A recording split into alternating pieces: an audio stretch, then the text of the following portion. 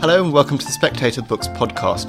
I'm Sam Leith, the literary editor of The Spectator, and this week we're going to be talking about F. Scott Fitzgerald. I'm joined by Margaret Daniel, who has edited a handsome new collection of his lost short stories, I'd Die For You and Other Lost Stories, and by Sarah Churchwell, the author of Careless People, Murder, Mayhem and the Invention of the Great Gatsby. Welcome both. Margaret, can I start by just asking you, these are lost stories. How were they lost and how were they found? Well, physically, a clutch of them were lost since Fitzgerald's death. And they were rediscovered in early 2012 by the trustees of the Fitzgerald estate, namely by two of his granddaughters, one of whom is a trustee on the board. And at that point, there were enough unpublished, complete stories to constitute a collection. There had been 7 of the stories at Princeton for a number of years and 2 at the University of South Carolina. Fitzgerald scholars knew about them, but there weren't enough to make a book. So partly they were in archives, but partly they were indeed physically lost. They found a sort of extra batch somewhere in their own archives that they hadn't gone through? In a bank vault, it's my understanding, together with a number of unrelated family papers. And where do they come from in his career? I mean, obviously, they'll be spread across it a bit, but is there a... Most of them are from the middle to late 1930s, although one is among his first stories. It dates to the summer of 1920, and some are from the early 1930s as well. And how important are they? Sarah, you'll have a view on this as well, I'm sure. I will. Well, they're important to me in that they span the entire sweep of his career, in that they are the last stories he did complete, and we know this because of his letters. He talks in detail about his stories, about what he's working on. There aren't any more. There won't be any more found. These are the last ones. And it's a collection that needs to be added to the conclusion of his completed work as a writer. And Sarah, what do you think of the stories? Well, I think he's such an important writer, and he had such a foreshortened career. I mean, I think people don't always remember that he only wrote for 20 years, and although he was incredibly productive during that time. So in my view, with anybody this major, it is important to have as much of their work as we can collect. He was also, however, always an uneven writer, from beginning to end. At his best, there's nobody better, but at his worst, he can be absolutely risible. There are some extraordinarily bad stories from his dark period in the mid-1930s called Philippe, Count of Darkness, which Margaret knows well, in which he tries to write a story about a 9th century French count, and he decides to use hard-boiled 1930s American slang. So he thought it was modeled on Hemingway, and so there's this medieval French count saying things like, hey baby, and it was just, anyway, it's just extraordinary. And it should be said also, he was not sober when he wrote those stories, and you can really tell with those. So with those caveats, that on the one hand, it's really important to have everything. On the other hand, we go into it knowing that they'll be uneven, almost certainly because all of his oeuvre is. I think there are some really interesting finds in this collection. I genuinely do. I'm not saying that to be polite to Margaret, because she's sitting across from me and I've known her a long time. But in particular, I was interested in a story called Salute to Lucy and Elsie. It was far and away the most sexually explicit story that Scott Fitzgerald ever wrote.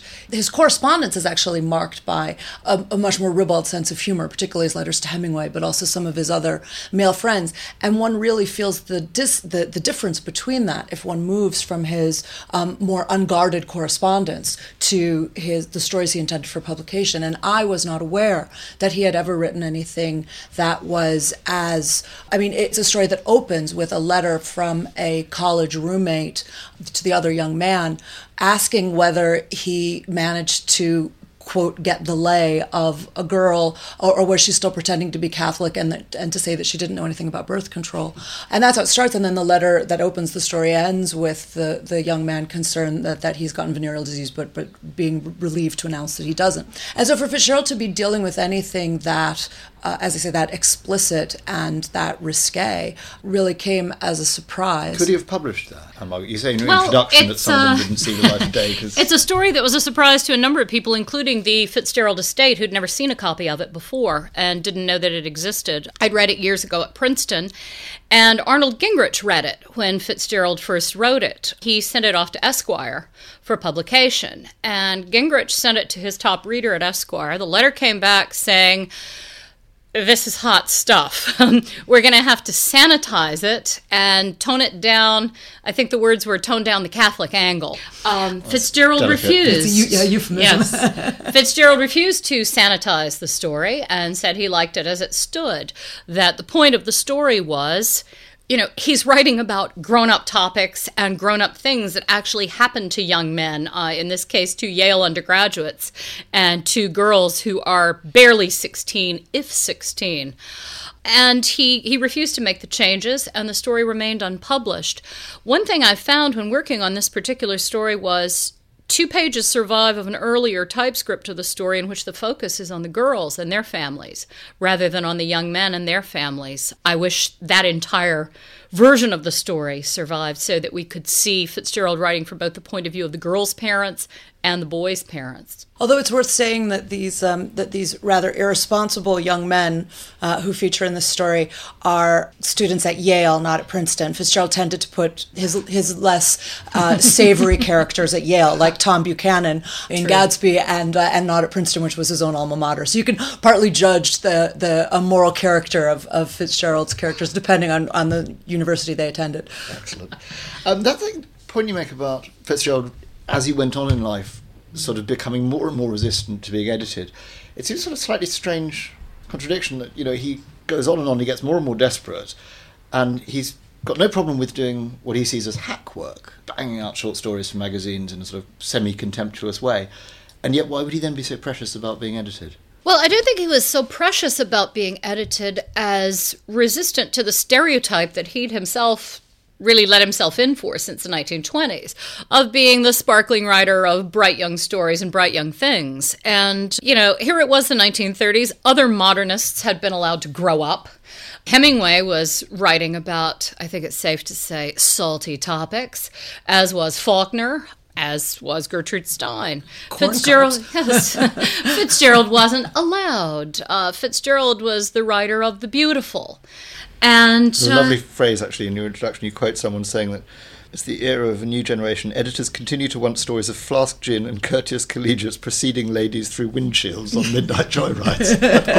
Yes, that's actually a pretty astute comment by O.O. McIntyre, who realized that Fitzgerald was trying to do something different and was making fun of that, in some ways, ridiculous stereotype of him being a pretty writer, when what he was writing about from well before the days of Gatsby were dark and desperate things. I mean, Gatsby, we have the authority in the room. Gatsby was not a lovely novel. It's a novel about adultery and murder and mayhem and car accidents, as mentioned, and all sorts of nasty, brutish things.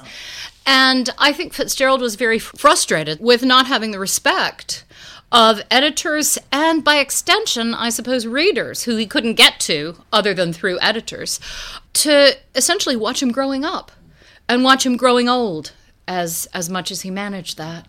How much did the sort of shape of his canon looks different in our age than it did in his? I mean, I think a lot of people would be sort of surprised to know that, Gatsby itself was kind of a flop. Absolutely. I mean, and to flip your question around, many of his contemporaries would be amazed that we're using the word canon to describe Fitzgerald. They thought of him, as Anne Margaret just described him, as a popular writer of trifles that were at best seasonal, that were at best, kind of what we would call airport reading. They thought of them as disposable and ephemeral. And so and in particular, Gatsby marked a turning point in Fitzgerald's career.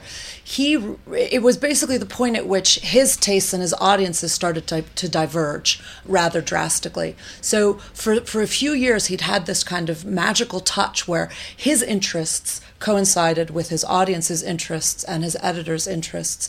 And then he started to feel that was not sufficient, that he wasn't actually realizing his gifts. He started to think that partly because of what other people were saying to him, to be fair, but he also had this sense himself that he was capable of more and that he wanted to do more. He made a conscious decision when he began working on Gatsby to move away from only pursuing commercial fiction and the wealth it might bring him to make really serious artistic efforts. And he pinned everything on Gatsby. He knew how good it was, and he was certain that he'd done something tremendous. And then for the first time, really, in his career, his audience just didn't get it. And from that point on, he continued to try to push himself. He continued to try to do things that were more interesting, to test boundaries. He continued to get a sense of his own constantly increasing abilities, at least for a few years, and then was ever more frustrated by the sense that his audience wasn't hearing him, wasn't seeing it, and the better he thought he got, the worse his audience response was. So it was sort of in an inverse proportion. And then as things started to fall apart in the Depression, that became a kind of schism he couldn't quite cope with, really. And it was certainly one of the things, the failure of Gatsby, the relative failure of Gatsby anyway, was certainly one of the things that really started him on his, he was already drinking too much, but in my view, it absolutely contributed to the exacerbation of his alcoholism. But he also, I mean, there was this sort of downward spiral, wasn't there? I mean, Zelda's madness and his alcoholism, and suddenly he had no money, didn't he? And was constantly having to go back to Hollywood. Well, from 1927, he made essays at Hollywood. From earlier than that. Well, he hadn't gone there physically, but he was trying to sell screenplays from the beginning of his career. No, I meant going there. Yeah. Yes, he first went there to work on a screenplay that wasn't accepted. He went back, ditto, and then in 1937 he went there, as it turned out, for good. I use the word good guardedly. Yes, more like for better or for worse, and. Yes, he needed money. He needed money terribly. He had a wife who was institutionalized at that point in some of the most expensive private hospitals and sanatoriums in the country. In 1932, she was at the Phipps Clinic at Johns Hopkins, which was, I guess, one of the cutting-edge places in America, certainly for psychology, for psychiatric treatment. Think how new the science was at the time. And, Freud not having been translated into English that much earlier, and America just beginning to deal with psychology as a profession, deal with psychiatric problems as something that could be treated by medicine rather than by simple institutionalization. And Fitzgerald was very concerned that she have the best treatment that could be afforded. Yet even in that desperation for money, he wasn't willing to sell some of these stories for as little as editors were willing to offer. And he's quite clear about that, even with Arnold Gingrich, who did him a tremendous, tremendous good thing by publishing the Pat Hobby stories and paying him for those at a time. The Pat Hobby stories are the ones about the failing screenwriter, where he kind of... Yes. Were they a reproach to himself, or a sort of wry thing? I mean, how do you read the Pat Hobby stories? I don't really read them as a reproach to himself. Fitzgerald had an immensely keen sense of self-awareness. You see it on marginal scribbles from his darkest days. You see it in reflections of himself, which, of course, are in his stories. Pat Hobby is a failed, middle-aged Irish-American screenwriter whose physical description is very much like that of Fitzgerald himself, who has a secretary who's very much like Frances Kroll at the time, who has a terrible drinking problem, ditto.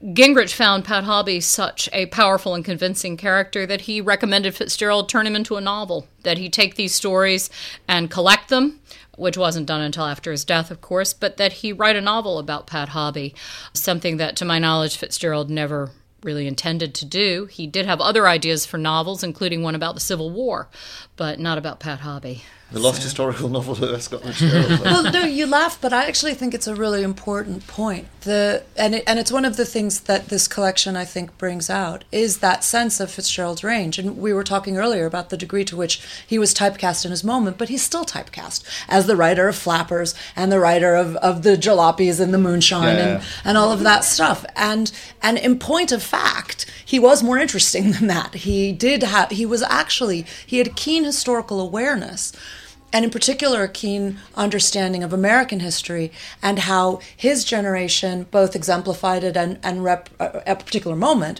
but also represented important shifts. And that's what he was always trying to chronicle. He was a social historian. He was fascinated by the Civil War. And one of the things that I think we've lost track of is that for people in the 1920s, and Americans in the 1920s, the Civil War was a milestone in the same way that the Second World War is for us now. That was the moment moment in which their understanding of America had changed. And so Fitzgerald wanting to write a Civil War novel would be like a contemporary novelist thinking, I've always wanted to write that novel about the Second World War. It's not actually, and it's certainly not Gone with the Wind and Moonlight and Magnolias. He was actually working on Gone with the Wind in Hollywood and hated it. I mean, he thought the novel was terrible. You were asking earlier about being precious and about going to Hollywood to try to make some money, and I think that the thing to realize is that he was trying to make money, but he was never willing to completely sell out, and so he wouldn't do Gone with the Wind the way Margaret Mitchell was doing Gone with the Wind. He thought that was just completely beyond the pale. I mean, he would work on Gone with the Wind, but he could only try to make it better. That was the only way he could conceive of it. He couldn't try to make it worse. So he talks somewhere, doesn't he, about how writing down is the hardest thing to do. For an intelligent person to do. Yeah, exactly. Yeah, and in the case of Gone with the Wind, that was one of his first big jobs when he went to Hollywood in 1937 under contract to Metro-Goldwyn-Mayer. The first half, at least, or a chunk of his work on Gone with the Wind survives in the papers at Princeton, and you can see marginally what he added in his own hand, a line about Gettysburg that really punches out a moment between Scarlett and Rhett. All of his additions that I could find were made to the dialogue. He wanted to make the dialogue more realistic, more attached to a historical moment, something that mattered. And he'd had it with things like Gone with the Wind and So Red the Rose. The two Civil War stories in this collection, Thumbs Up and Dentist Appointment, are two different versions of a bedtime story his father told him when he was a boy about a relative who had ridden with Mosby's Rangers in the Confederate Army during the Civil War, who had been captured by Yankee scouts and who had been literally strung up by his thumbs. It sounds like a medieval invention that didn't last, but go back and take a look at Harper's Weekly from the 1860s. This was something that officers during the Civil War did not only to captured men, but did to their own men as a punishment, say, for something like stealing, a sort of an eye for an eye quality for stealing or attempted desertion.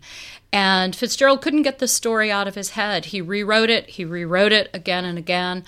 He wrote a story set around the battle at Chancellorsville that he tried to sell as a screenplay right up until the last year of his life. Which is another story that challenges our cliches about Fitzgerald. It is previously published. It's not in this collection called The Night of Chancellorsville, but it's about prostitutes on a train who get caught up in the Battle of Chancellorsville, which is the battle where General Stonewall Jackson was killed by his own men. And Fitzgerald's assuming an audience who knows that. He doesn't really explain that that's what's going on. And that story's been there for a long time. But when you start to actually see, and the stories that Anne Margaret has collected here about the soldier who was strung up by his thumbs, there was a third iteration of it that was published called The End of Hate. But he keeps coming back to that scene about how to write the scene of the man strung up by his thumbs. And it's very interesting to see that he does make it more and more painful for the reader. It's surprisingly gruesome, especially for a Fitzgerald story. But each time he uses the same phrase of the skin slipping off of his thumbs. Degloving. Yeah. Well, one thing that's intriguing about this book is that there are a couple of the stories are in the form of proposals for screenplays. Yes. Can you talk a bit about that? Was that a sort of genuine attempt to write a proposal for a screenplay, or was he actually trying to do something a little bit more sort of postmodern? Well, honestly, I think the first one was a genuine attempt to write a screenplay. This is the one called Gracie at Sea, and it was done on spec for Gracie Allen. Fitzgerald had met Allen and George Burns when they were on an American tour, passed through Baltimore, and he... Of course, George Burns is so old. That he was exactly when they were all young and having fun.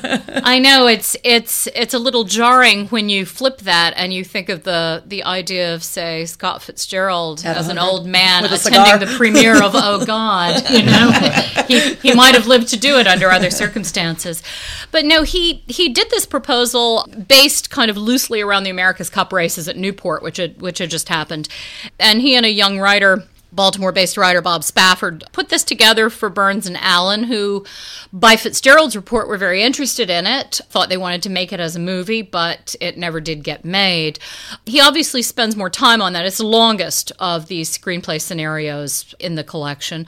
The others are much shorter, much more sketchy, and definitely designed around an idea that he thought would be cinematic.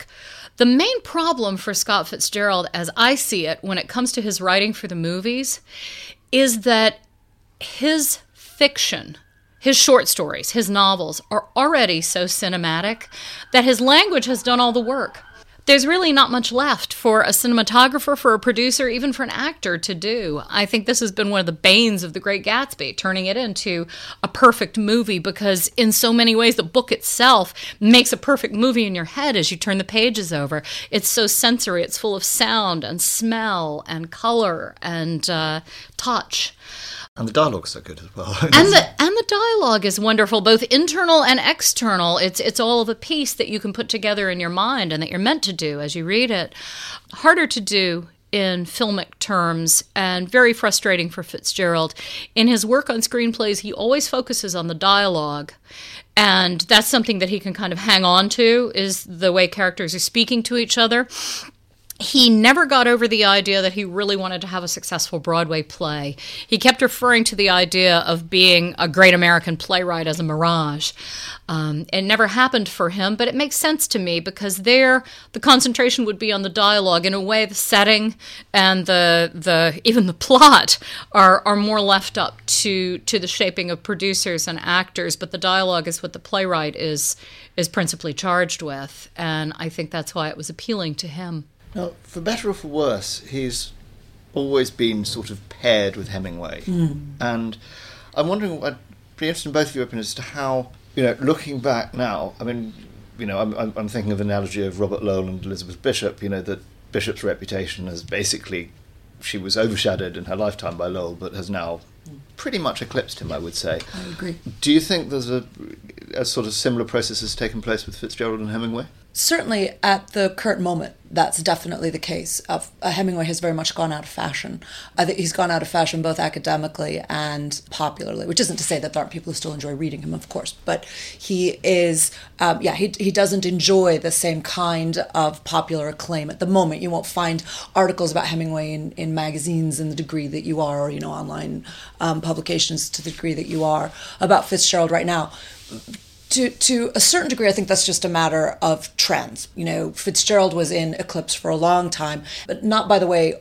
Some people think that it was as if that was always the case, but there's been an ebb and flow, and they're kind of two boats. I see them as the kind of Oxford and Cambridge boat race, and one's constantly pulling ahead, and then the other one pulls ahead, and I think that's where they are right now. Right now, Fitzgerald is ahead, but Hemingway's right behind him, and at some point, people will get tired of Fitzgerald, and they'll go back to Hemingway. I think at the moment, Hemingway's preoccupations are really out of step with cultural taste, with cultural attitudes. His very, very anxious sense of his own masculinity is something that readers find off-putting. I think readers are more aware now of the degree to which he was a victim of his own mythology. They find his braggadocio, well, frankly, obnoxious and offensive. And his voice is very aggressive. He would have been something on Twitter, though, wouldn't he? Well, something. I'm not sure what. I think one of the things he would have been on Twitter is he would have been one of those people who's no platformed all over the place. So he was, and I think that in my view, Hemingway is somebody. The similarity between Hemingway and Fitzgerald that people don't talk about enough, in my view, is that both of them did their best work when they were extraordinarily young, and afterwards always struggled to kind of live up to that early success. Partly that was a problem for both of them with alcohol, but partly that was a problem for both of them with celebrity and with wealth. They did find it harder to kind of, put their nose to the grindstone and really stick to an artistic vision that for Hemingway was clearer earlier, but for Fitzgerald was always a slightly shifting target. After Gatsby's failure, he then thought, because he was very, very sensitive to criticism in ways that made him learn very quickly. And one of the things that made him so remarkable and so productive in such a short space of time. But because Gatsby failed, he was really concerned to try to understand why that could be. And so then he tried to write something very different, which was 10 Years of the Night. And then that failed. And then when that failed, he thought, I should have stuck with Gatsby all along. And he wrote some letters towards the end of his life saying, I wish I had just stuck with Gatsby. Gatsby was my métier. That's what I should have done. Hemingway, I think, worked out earlier on what his thing was, but it quickly then became a shtick. And so that was what he did, was just this constantly, self-parodying, mannered, machismo. We all know what it was, the hard-bitten dialogue and all of that stuff. That kind of falling into one's own shtick is exactly what Fitzgerald resisted. and refused to do. If you go back to the beginning, Fitzgerald is the one who recommended Hemingway to Max Perkins at Scribner, who edited and revised The Sun Also Rises, gave it that strong, literally punchy beginning that it has that helped make it a success. And sorry, to say for clarity, that what you're saying is that Fitzgerald did that edit, not Yes. Perkins. Yeah, Yes. because I'm not sure that came out, and I think Yes. it's a really important point. Fitzgerald edited the novel. The letter that he wrote to Hemingway, on which Hemingway scribbled obscenities, survives. And Hemingway denied having taken Fitzgerald's help for the rest of his life. He did. And Fitzgerald did a massive editing job on that novel and continued to extol, praise, and promote Hemingway on into the 1930s, even after his star had begun to fall and Hemingway's had begun to rise. Hemingway was envious of Fitzgerald in a way that Fitzgerald never was of Hemingway. Absolutely. When, at one of the lowest points of Fitzgerald's life, Hemingway published a nasty, nasty statement about him in a short story. Fitzgerald had to write to him and say, "Listen, Hem, lay off me in print. It's not something that I do to you." So Hemingway at that point bided his time and waited until Fitzgerald was dead to lay on him in print again. It's also worth adding there to the point about Fitzgerald's magnanimity.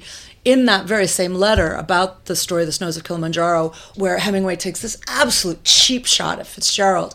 And when Fitzgerald says, "Lay off me in print," he then closes the letter by saying, "By the way, it's a magnificent story, one of your best." Yes. I mean, he really was a gent in a way that Hemingway simply was not. True.